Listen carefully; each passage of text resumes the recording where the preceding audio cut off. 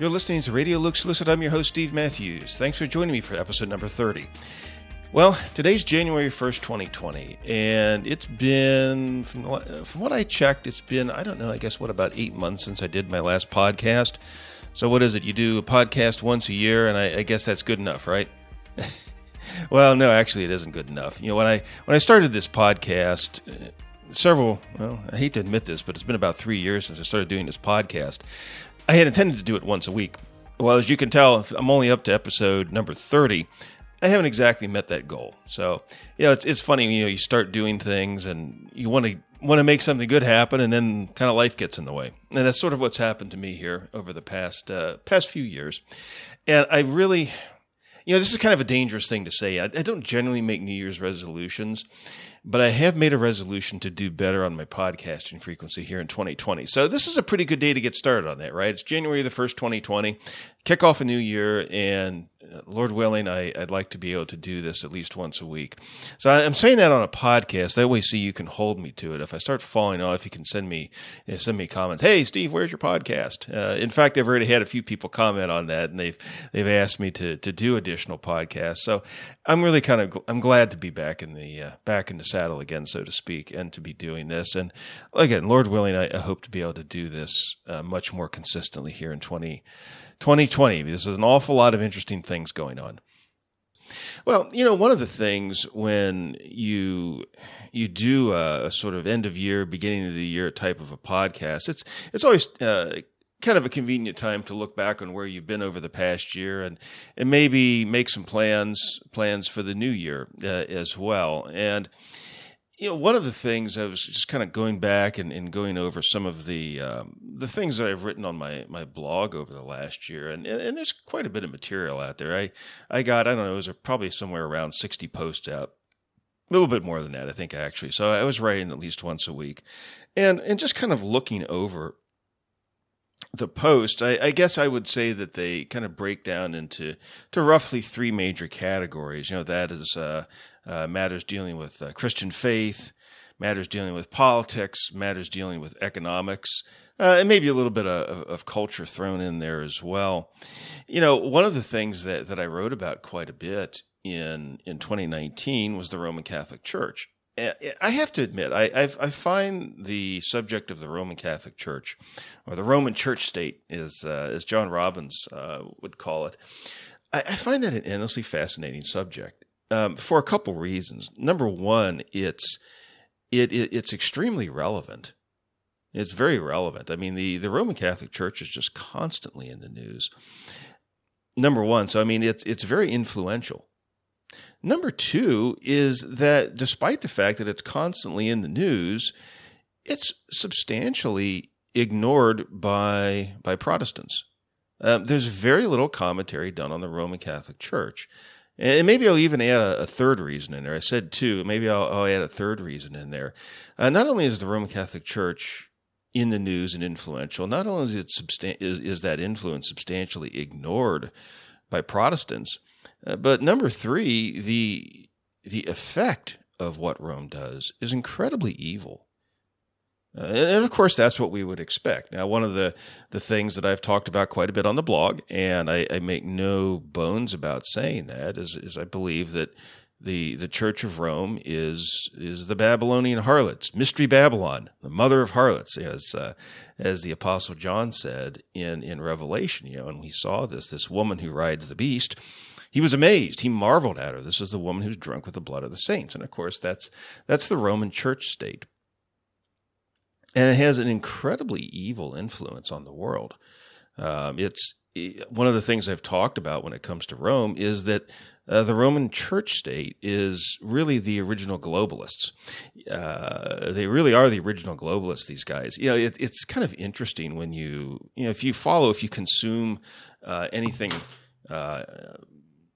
any amount of sometimes what's called the alternate press or the independent media, and I'm thinking out here about maybe some of the big names, just as an example. Somebody like say Alex Jones, for example, or some of the other independent news sites out there, YouTube channels, bloggers, podcasters, this type of thing. You listen to these guys, and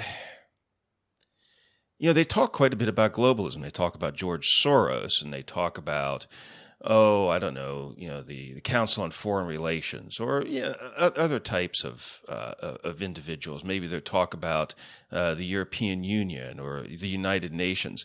And what they say, the warnings that they give about some of these individuals, about some of these organizations, is perfectly legitimate. I mean, these are organizations that I think are very much opposed to individual liberty. I think they stand really against the will of God in many respects. And I'm not going to try to get into all of the particulars of that right now. But my point being is that a lot of these people in the alternate press will talk a lot about some of these various more secular type organizations, and they're completely ignore the influence of Rome. It's as if Rome goes around and does.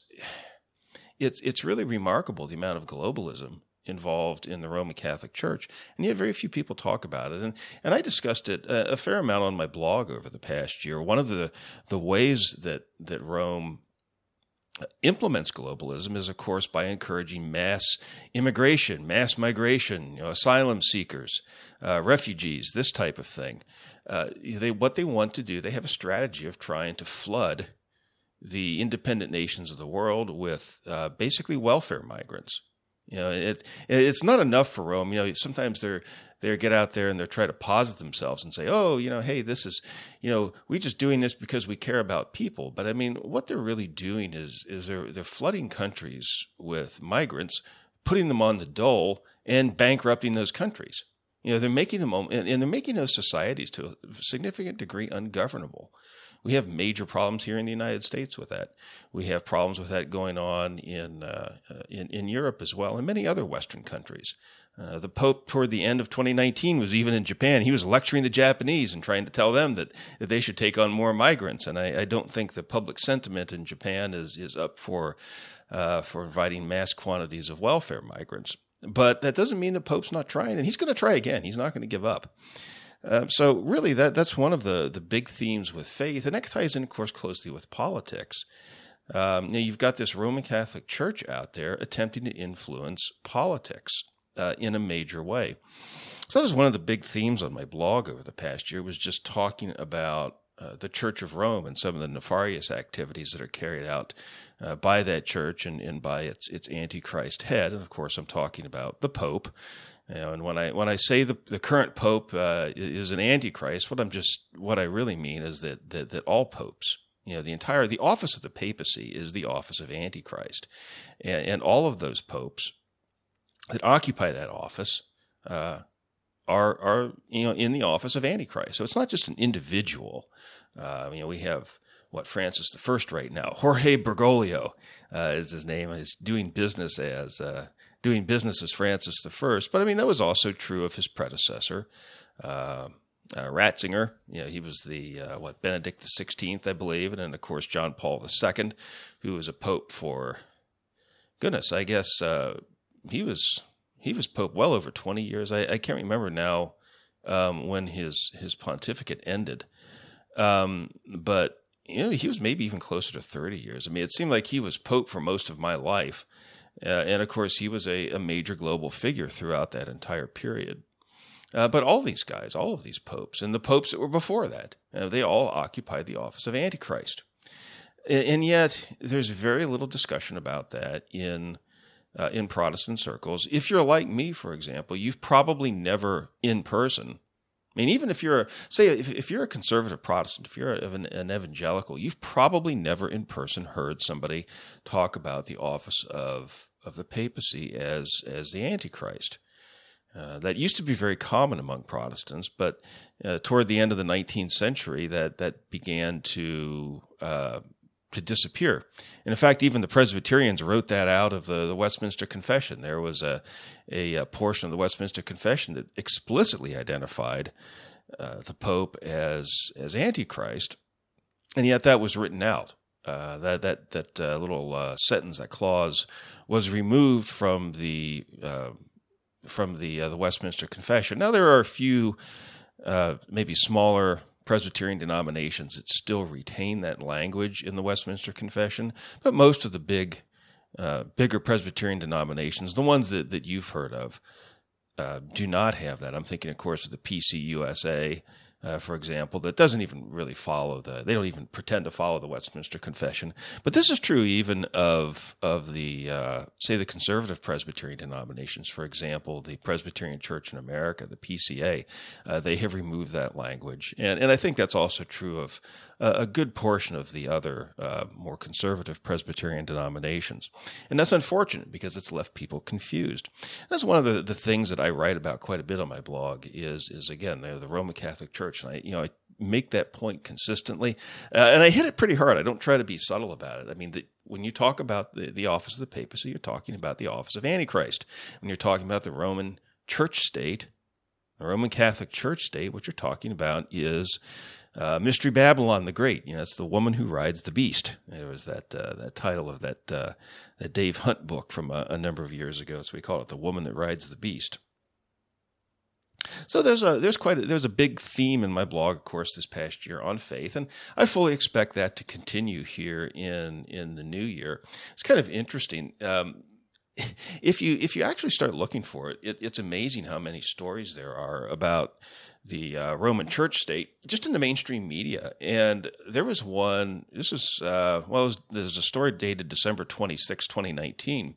It was in the Washington Post. And it has a headline. It says, "Ousted Cardinal McCarrick." This is that fellow Theodore McCarrick. He was the Archbishop. I think it was in New York. But this fellow, and I know he was Archbishop of Washington, D.C. Maybe I'm getting confused exactly which Archbishop he was. But anyway, he was a very major figure in the American Catholic Church. And you may recall that he was removed from office. He was actually defrocked because of all these claims of sexual improprieties. I think he was preying on seminary students, I think was the principal charge against him. Anyway, this headline in the Washington Post from December 26, it read, "Ousted Cardinal McCarrick gave more than $600,000 to fellow clerics, including 2 popes, record show." And you read through this story, it's very interesting. It says, "Former Cardinal Theodore McCarrick gave hundreds of thousands of dollars in church money to powerful Catholic clerics over nearly 2 decades, according to financial records obtained by the Washington Post, while the Vatican failed to act on claims he had sexually harassed young men. Starting in 2001, McCarrick sent checks totaling more than $600,000 to clerics in Rome and elsewhere, including Vatican bureaucrats, papal advisors, and 2 popes, according to church ledgers, and former church officials." And when you read through this article, it's actually some pretty good reporting. Now, you may, if you're maybe someone who's a bit of a conservative or a Republican or something like this, you may want to say, "Oh, it's the Washington Post. It's just that Jeff Bezos rag and what have you." Well, I mean, there's a lot of bad stuff in the Washington Post, and they definitely do have a liberal bias. But one of the things that's kind of interesting about some of these mainstream press outlets, such as the Washington Post, is while they definitely do have a liberal bias, they actually do have some pretty bright people that work for them, and they're very capable of doing some good reporting. And this is actually a pretty good story here. And it's very detailed. I mean, the reporter, the writer on this, let's see, it's Sean Boberg, Robert O'Hara Jr., and Chico Harlan are the writers credited with this. And I think they do actually a pretty thorough job of investigative journalism here. This is a good piece. It talks in here about how McCarrick sent Pope John Paul II $90,000 from 2001 to 2005. Pope Benedict XVI received $291,000, most of it in a single check for $250,000 in May 2005, a month after McCarrick was elevated to succeed, a month after Benedict XVI was elevated to succeed the late John Paul. One of the things, too, is where some of this money came from. The money actually came out of a fund. And bear with me just a moment here. Okay, yeah, here we go. So looking through this story, it's a little interesting. They actually talk about where this money came from. So, so where did all these this roughly $600,000 come from? Well, it says, according to the story, it says that McCarrick had a fund, Yeah, the fund from which these checks were drawn, it was called the Archbishop's Special Fund. And the Archbishop's Special Fund, they describe in this article as a little-known account at the Archdiocese of Washington, where McCarrick began serving as the Archbishop in 2001. And the Archbishop's Special Fund enabled him to raise money from wealthy Catholic donors and to spend it as he chose with little oversight, according to former officials. So, all of this money that the Archbishop was sending out to these popes, and apparently he was also sending funds to people who were, overseeing some of the, the cases, the charges that were brought against him. So people were donating to this fund, and this cardinal is taking their money, and he's spending it willy-nilly, or, well, maybe not willy-nilly, but he's spending it really to defend himself against some of the charges of sexual impropriety that were being brought against him. One thing that was interesting about the fund is, apparently according to the ledgers that were obtained by the Washington Post that show the names of the beneficiaries, one of the largest donors to McCarrick was Marianne Trump Berry. That's the sister of President Donald Trump. She's a now retired federal appellate judge, and she gave this McCarrick at least $450,000 over 4 years. And the story mentions that Marianne Trump Berry declined comment. There's another interesting comment by another large donor, a gentleman by the name of Tom Riley. He's the president of the Connolly Foundation, based outside of Philadelphia. And he said in a statement that his group's contributions, that is from the Connolly Foundation, were meant to help, quote, the poor, the needy, refugees, and the mission of the Catholic Church, end quote. And he expressed that he was very sad about this whole affair, the fact that this guy, this archbishop was taking essentially a tithe. I guess he received about $6 million in contributions. He spent about $600,000, trying to bribe people. So maybe that was a sort of a personal tithe, or maybe that was his agent's percentage or something. I don't know. But anyway, he took some of this money and that was given to the Catholic Church by some of these people for charitable purposes, and he was using it to advance his own career. And really, that's not all that surprising, because that's how these guys roll. But anyway, that was just an example of the sorts of things that go on with Rome. I talked about this, as I said, quite a bit on my blog in different respects in 2019, and I'm sure I'm going to continue to talk about that in 2020, because, again, that's just how these guys roll. One of the things that I've about myself over the years is sometimes I'll say, Steve, you've been awfully hard on these Romanists. I mean, you're just constantly talking about all the nefarious doings of the Vatican, the Pope, the Roman Catholic Church, the various officials of the Roman Catholic Church. And, sometimes I think, well, maybe I'm just being too hard on these guys. Maybe, no, what ends up happening is I'll come across a story like this, and it slaps me in the face, and it tells me, number one, I've been right all along about these guys. And if I have made any kind of mistake at all, it's because I haven't been hard enough on them. However harshly I denounce the Roman Catholic Church, they always manage to exceed my expectations when it comes to doing evil. I mean, these guys are just really amazing in the way they handle things. So anyway, this just happens to be the latest scandal, and of course, it's very, very difficult to try to keep track of all of this stuff. But I do the best that I can. I read this stuff so you don't have to. That's my service to you. So anyway, that's just some of what's going on with issues related to faith, and of course, there's much more that could be said, but I don't want to spend the next 2 hours here talking about that. Another major theme, of course, in my blog is the issue of politics. Now, I have, when I talk about my blog, Looks Look At blog, can't even talk this morning. One of the things I've always been fascinated about is politics. I remember, this goes back even way back when I was even fairly young. I used to kind of get geeked on politics. And I think the thing that really attracted me to politics, and this kind of goes back in the late 70s and early 80s, is because I would start reading these magazines, some of these news magazines, and there were all these problems that were occurring. Again, this is late 70s, early 80s, with a lot of the welfare programs that were begun under President Johnson, the Great Society back in the mid to late 60s.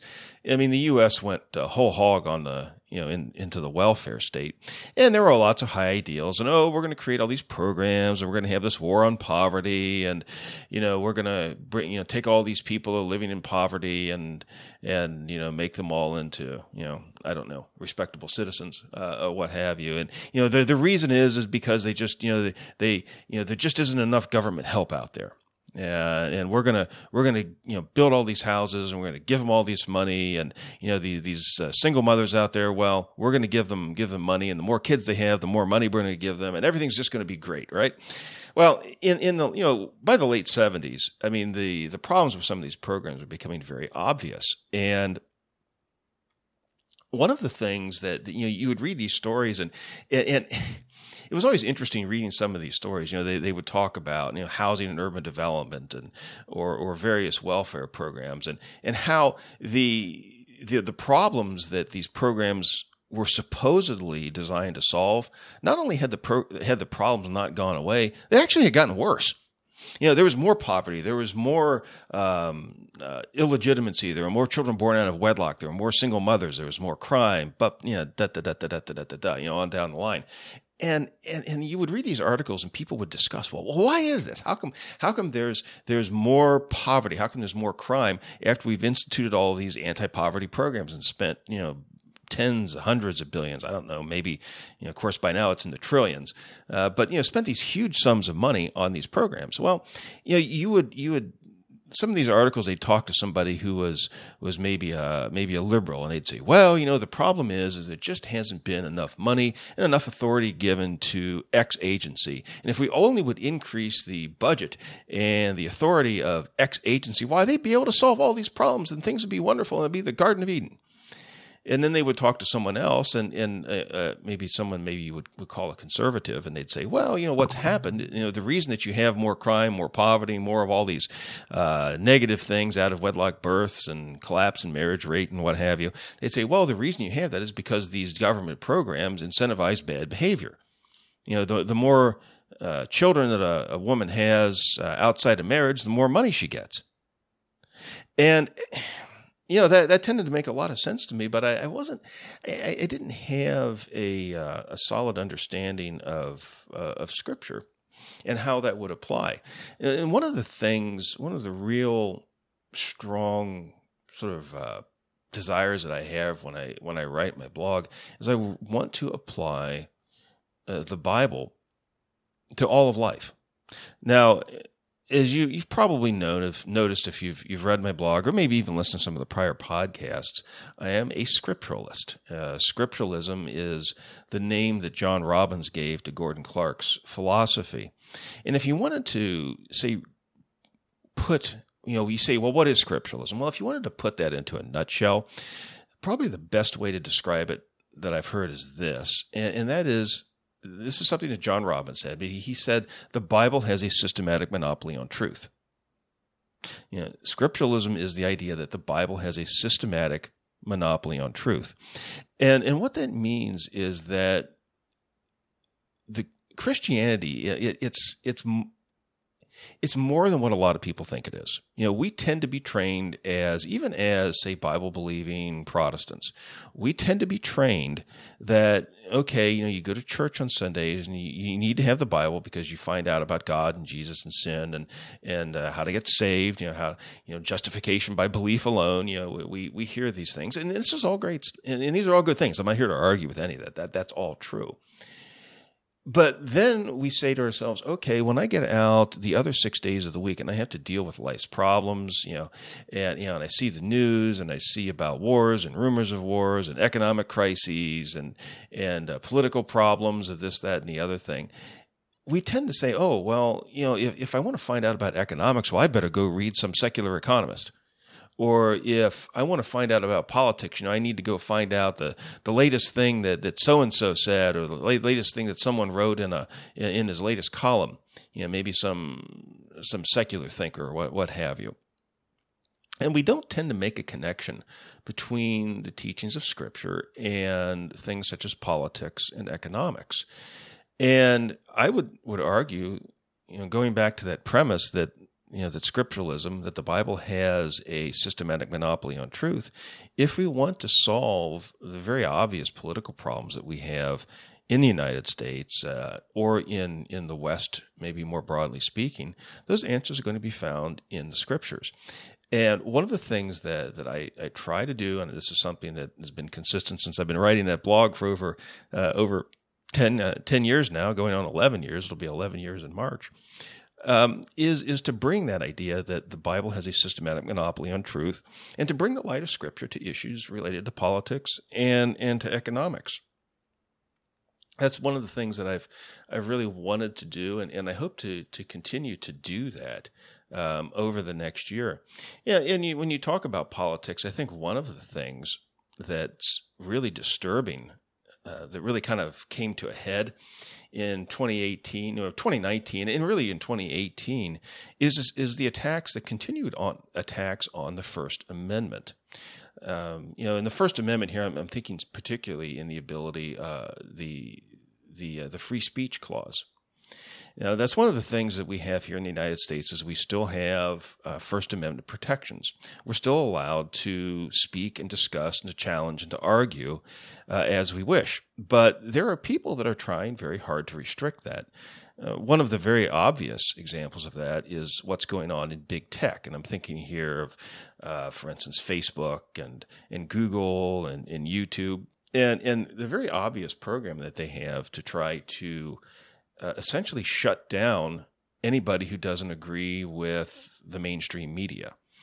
And there's been a lot of very disturbing examples of that over the past few years. Probably one of the most obvious ones was in late 2018, when simultaneously, Alex Jones and InfoWars were banned from pretty much all of the major tech platforms overnight. This was in, I believe, early August of 2018.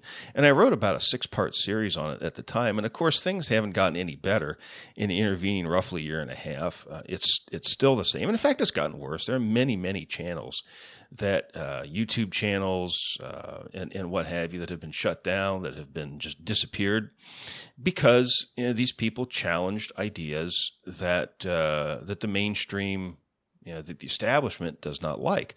Now, of course, one of the things that people will argue about is they say, well, these are private companies and they're acting as private companies, and therefore they have a right to do what they do. But there are at least a couple of problems with that line of argument.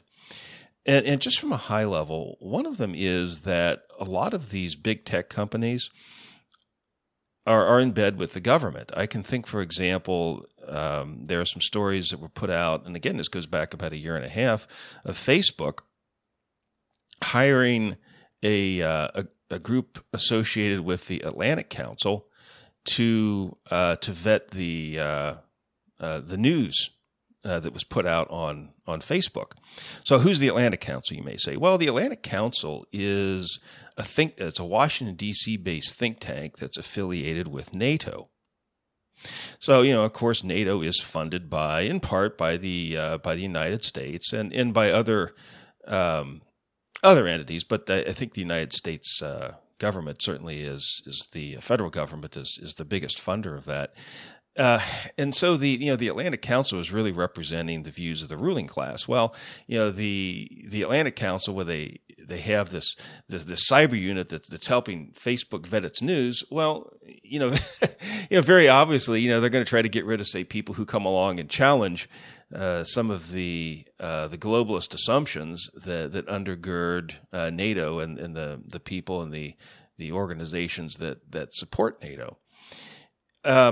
So, I mean, that's one thing. It's really, I think a lot of this censorship in big tech is really just it's an attempt by the establishment to do an end around the First Amendment. I mean, the government can't come out and say, oh, well, you can't discuss that, you can't say that, this sort of thing. But if they can work in conjunction with some of these major tech companies, these big tech companies, they can do that. And they can kind of do it behind the background in a way that's sneaky that most people don't realize. And I'm just giving you one example of that. Here's another issue that where there's a problem with this argument that big tech, that's just private companies doing what they want. There was legislation passed a few years ago, and I don't have handy with me the exact name of that legislation, but this goes back when the internet really started to get big. I think it's been within the last 10 years or so. But Congress gave these big tech companies immunity from lawsuits. And the reason is because the way the law was written is they said that these big tech companies, again, I'm talking here about, Google, Facebook, YouTube, Twitter, the places that you've heard of, that these big tech companies were not responsible for the content that was put out there. In other words, basically they served as a platform. Now, if you or I maybe went out and say we put out a slanderous post on Facebook or something on Twitter, that was, that slandered somebody, we could be held responsible for that because, we're the ones that are putting these say slanderous ideas out there. But Facebook and Twitter and YouTube and what have you, they would be immune from that because their defense, because they were protected by this law. Because they were just a platform. They say, okay, we're making this available to people and people can put out there what they want.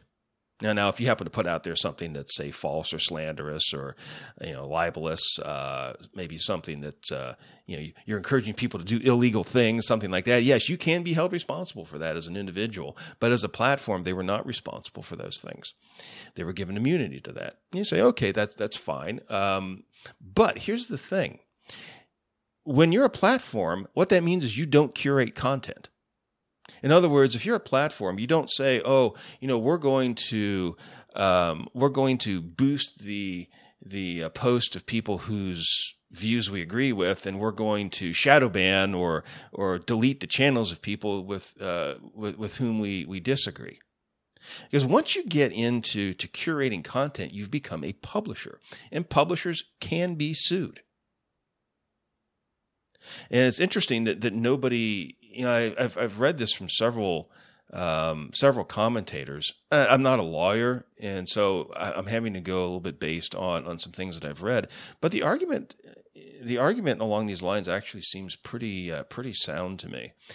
And these big tech companies have really opened themselves up to being sued for their curation. And it seems to me that they can also be held responsible for the content that's put out there. And yet nobody has really gone after them, at least not yet. And now maybe that will happen. But yeah, the censorship of the attacks on the First Amendment have been very serious. Another area where attacks on the First Amendment, the attacks on free speech have come from, is actually the Israel lobby. And it's amazing some of the work that the Israel lobby has done to shut down free speech, to shut down discussion, to shut down criticism of Israel. Now, my stance on Israel is that it's a foreign country, and that it's not something that Americans have any responsibility to be involved with. But the problem is due to partisans of Israel, and I'm speaking here principally of a lot of Zionist Jewish organizations, as well as these dispensationalist evangelicals, have gotten us involved neck deep in the politics of the Middle East. And what's happened is you've had some people pushing back on the activities of Israel, some of these Palestinian organizations. And again, I'm not here to pick sides between the Palestinians and the Israelis. But what I am certainly in favor of is a free discussion. And if somebody wants to criticize Israel, they have every right to do so. Donald Trump signed an executive order at the end of 2019 where he effectively, the executive order removes or threatens to remove federal funding of universities that essentially allow criticism of Israel. So it's really an attempt to shut down free speech, free discussion on the nation's campuses, which is, of course, one of the big things, one of the reasons universities exist in the first place, is for people to be able to discuss ideas. I'm not even here again. I'm not trying to argue for or against Zionism, for or against what's going on with the Palestinians. I think there's certainly some things that can be said about that. But my main point here is simply the fact that people have a right to discuss this. People have a right to disagree, and they have a right to openly express that. And of course, one of the other problems with the Trump executive order is the fact that highlights, there's that old saying, he who pays the piper calls the tune. It raises the question, of course, why is the federal government funding universities in the first place? I don't see any provision for that in the Constitution. So maybe we ought to really be taking a look at that as well.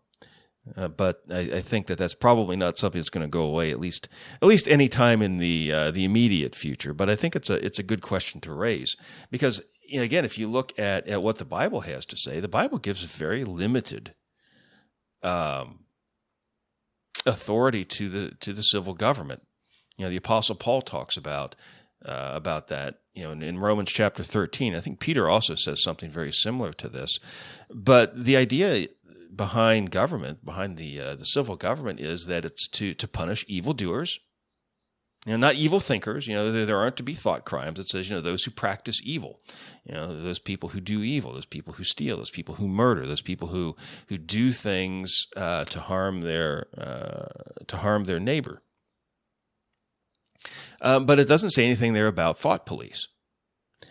And the other thing is to praise the good, which is generally taken to be, and when you talk about what does praise the good mean, well, it means that they need to pass laws that are in accord with the law of God. And of course, that's a whole other area where in the United States we have major problems. Probably the most obvious example of that is the decision by the Supreme Court in 2015 to allow gay marriage throughout same-sex marriage throughout the United States. And of course, now we have a major Democrat candidate, Pete Buttigieg, who's openly homosexual and is openly gay married, same-sex married to a man. And that's an extraordinary thing to watch. I mean, that is a level of perversity, a level of moral depravity that, honestly, I never thought that I'd see that. I mean, I'm going to be 54 this year, so I know I'm kind of an old fuddy-duddy. But I never thought that I would live to see the day where you would have a same-sex married presidential candidate. But I mean, this is what we have, and at least as things are going right now, it seems like there's going to be more and more of it. I don't think this is something that's going to go away probably this year. We can pray that the Lord would be merciful to us and that we could get laws that were in accord with the Word of God. But right now we seem to be moving in the exact opposite direction. So again, this is something that I have commented on in my blog from time to time. And no doubt that I will here in the new year, of course, because we do have, as I said, we do have this presidential election here in 2020. And Pete Buttigieg is right in the middle of that. I just saw some article where he had raised, I think in the fourth quarter of 2019, something like $24 million, which is a pretty good haul. And some of the other candidates I've seen have had their fundraising fall off. I think Elizabeth Warren, but Pete Buttigieg, he's charging right ahead, and I think he's going to be in there for the long haul. That's not a good thing. And speaking of Elizabeth Warren, I guess we can talk about that too. I wrote a little bit about that this past year, and I know I wrote about this some back in 2016, but of course, we're getting we're getting the monstrous regiment. We think back about what John Knox wrote. He wrote that famous essay. In fact, it's one of my, I think maybe it's quite possibly the most politically incorrect essay that's ever been written, but it was written back in, I think, the 1550s. It was called The First Blast of the Trumpet Against the Monstrous Regiment of Women. And in that piece, he was objecting to the idea of a female monarch. Mary, Queen of Scots, was the queen at the time. She was the first, I believe, female monarch of Great Britain. And Knox came out and he was very much against that, and rightfully so. The Bible does not, when you look at the scriptures, I don't think that you can make a case for women running the country. And that's really something I need to go back and explore. I hope to be able to do that a little bit more here in 2020, because I think it is a pressing issue. Elizabeth Warren is just one example of this sort of thing. I mean, there are a number of high-profile female candidates on the Democratic side, and even this past year, back in 2016, there was there was at least one prominent female Republican candidate. I think it was Fiorini, I think was her name. And I think in this next election, when I say the next election, I'm actually talking about 2024. I think you're going to see a lot more of that on the Republican side as well. One of the people that they're grooming to run for president is this Nikki Haley.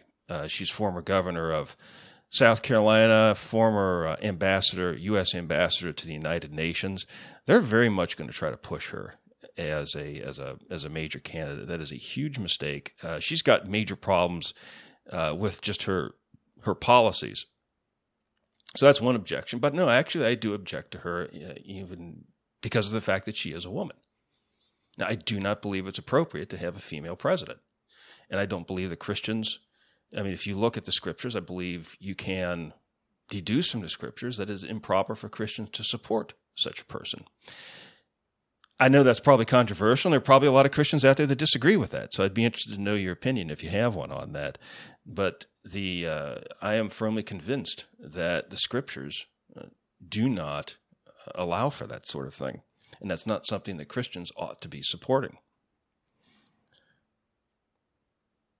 A third area that I wrote about quite a bit this past year was, of course, the economics. And, economics is that's another area that I've had a lot of interest in. And not just economics in general, but even specifically just talking about investing, financial markets, that type of thing.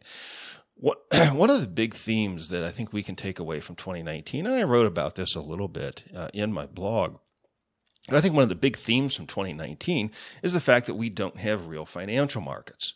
Nothing is real. There's a fellow that I follow, Gregory Mannarino. He's a YouTuber. He's actually a trader, and he trades stocks, not a traitor, by the way. He's not a trader. He's a trader. He trades stocks. He's a short-term trader. I think he calls himself a swing trader, is the term that he used for his particular technique. But he always, 5 days a week, he has a market commentary. He usually does a commentary typically before the market opens and then after the market has closed for the day. And one of the things he likes to say a lot is, nothing is real, nothing is real. And what he means by that is that the financial markets in the United States are all manipulated. Now, there are some markets that are manipulated up. There are other markets that are artificially suppressed. The favored markets, obviously, are the ones that are manipulated up. You see the stock market just keeps going up and up and up. The bond market keeps going up and up and up. You have housing that keeps going up and up and up. Crude oil is supported. These are the favored markets of the establishment, and they're pumped up in a number of ways. They're pumped up principally, substantially by Federal Reserve money printing. Quantitative easing. We do have another round of quantitative easing, although the Federal Reserve insists we don't have quantitative easing, but we do. There are a number of things that the Fed does to support markets, including continuing to lower interest rates. That also is stock market positive. And then you have a lot of propaganda that's out there as well. For instance, Donald Trump, and this is one of the things that I very much disagree with Donald Trump on, is he's constantly out there tweeting, number one, about how great the economy is, and number two, about how we need even more money printing, lower interest rates, and that we need, in fact, negative interest rates. He's actually come out and essentially called, in very plain language, for negative interest rates and for quantitative easing.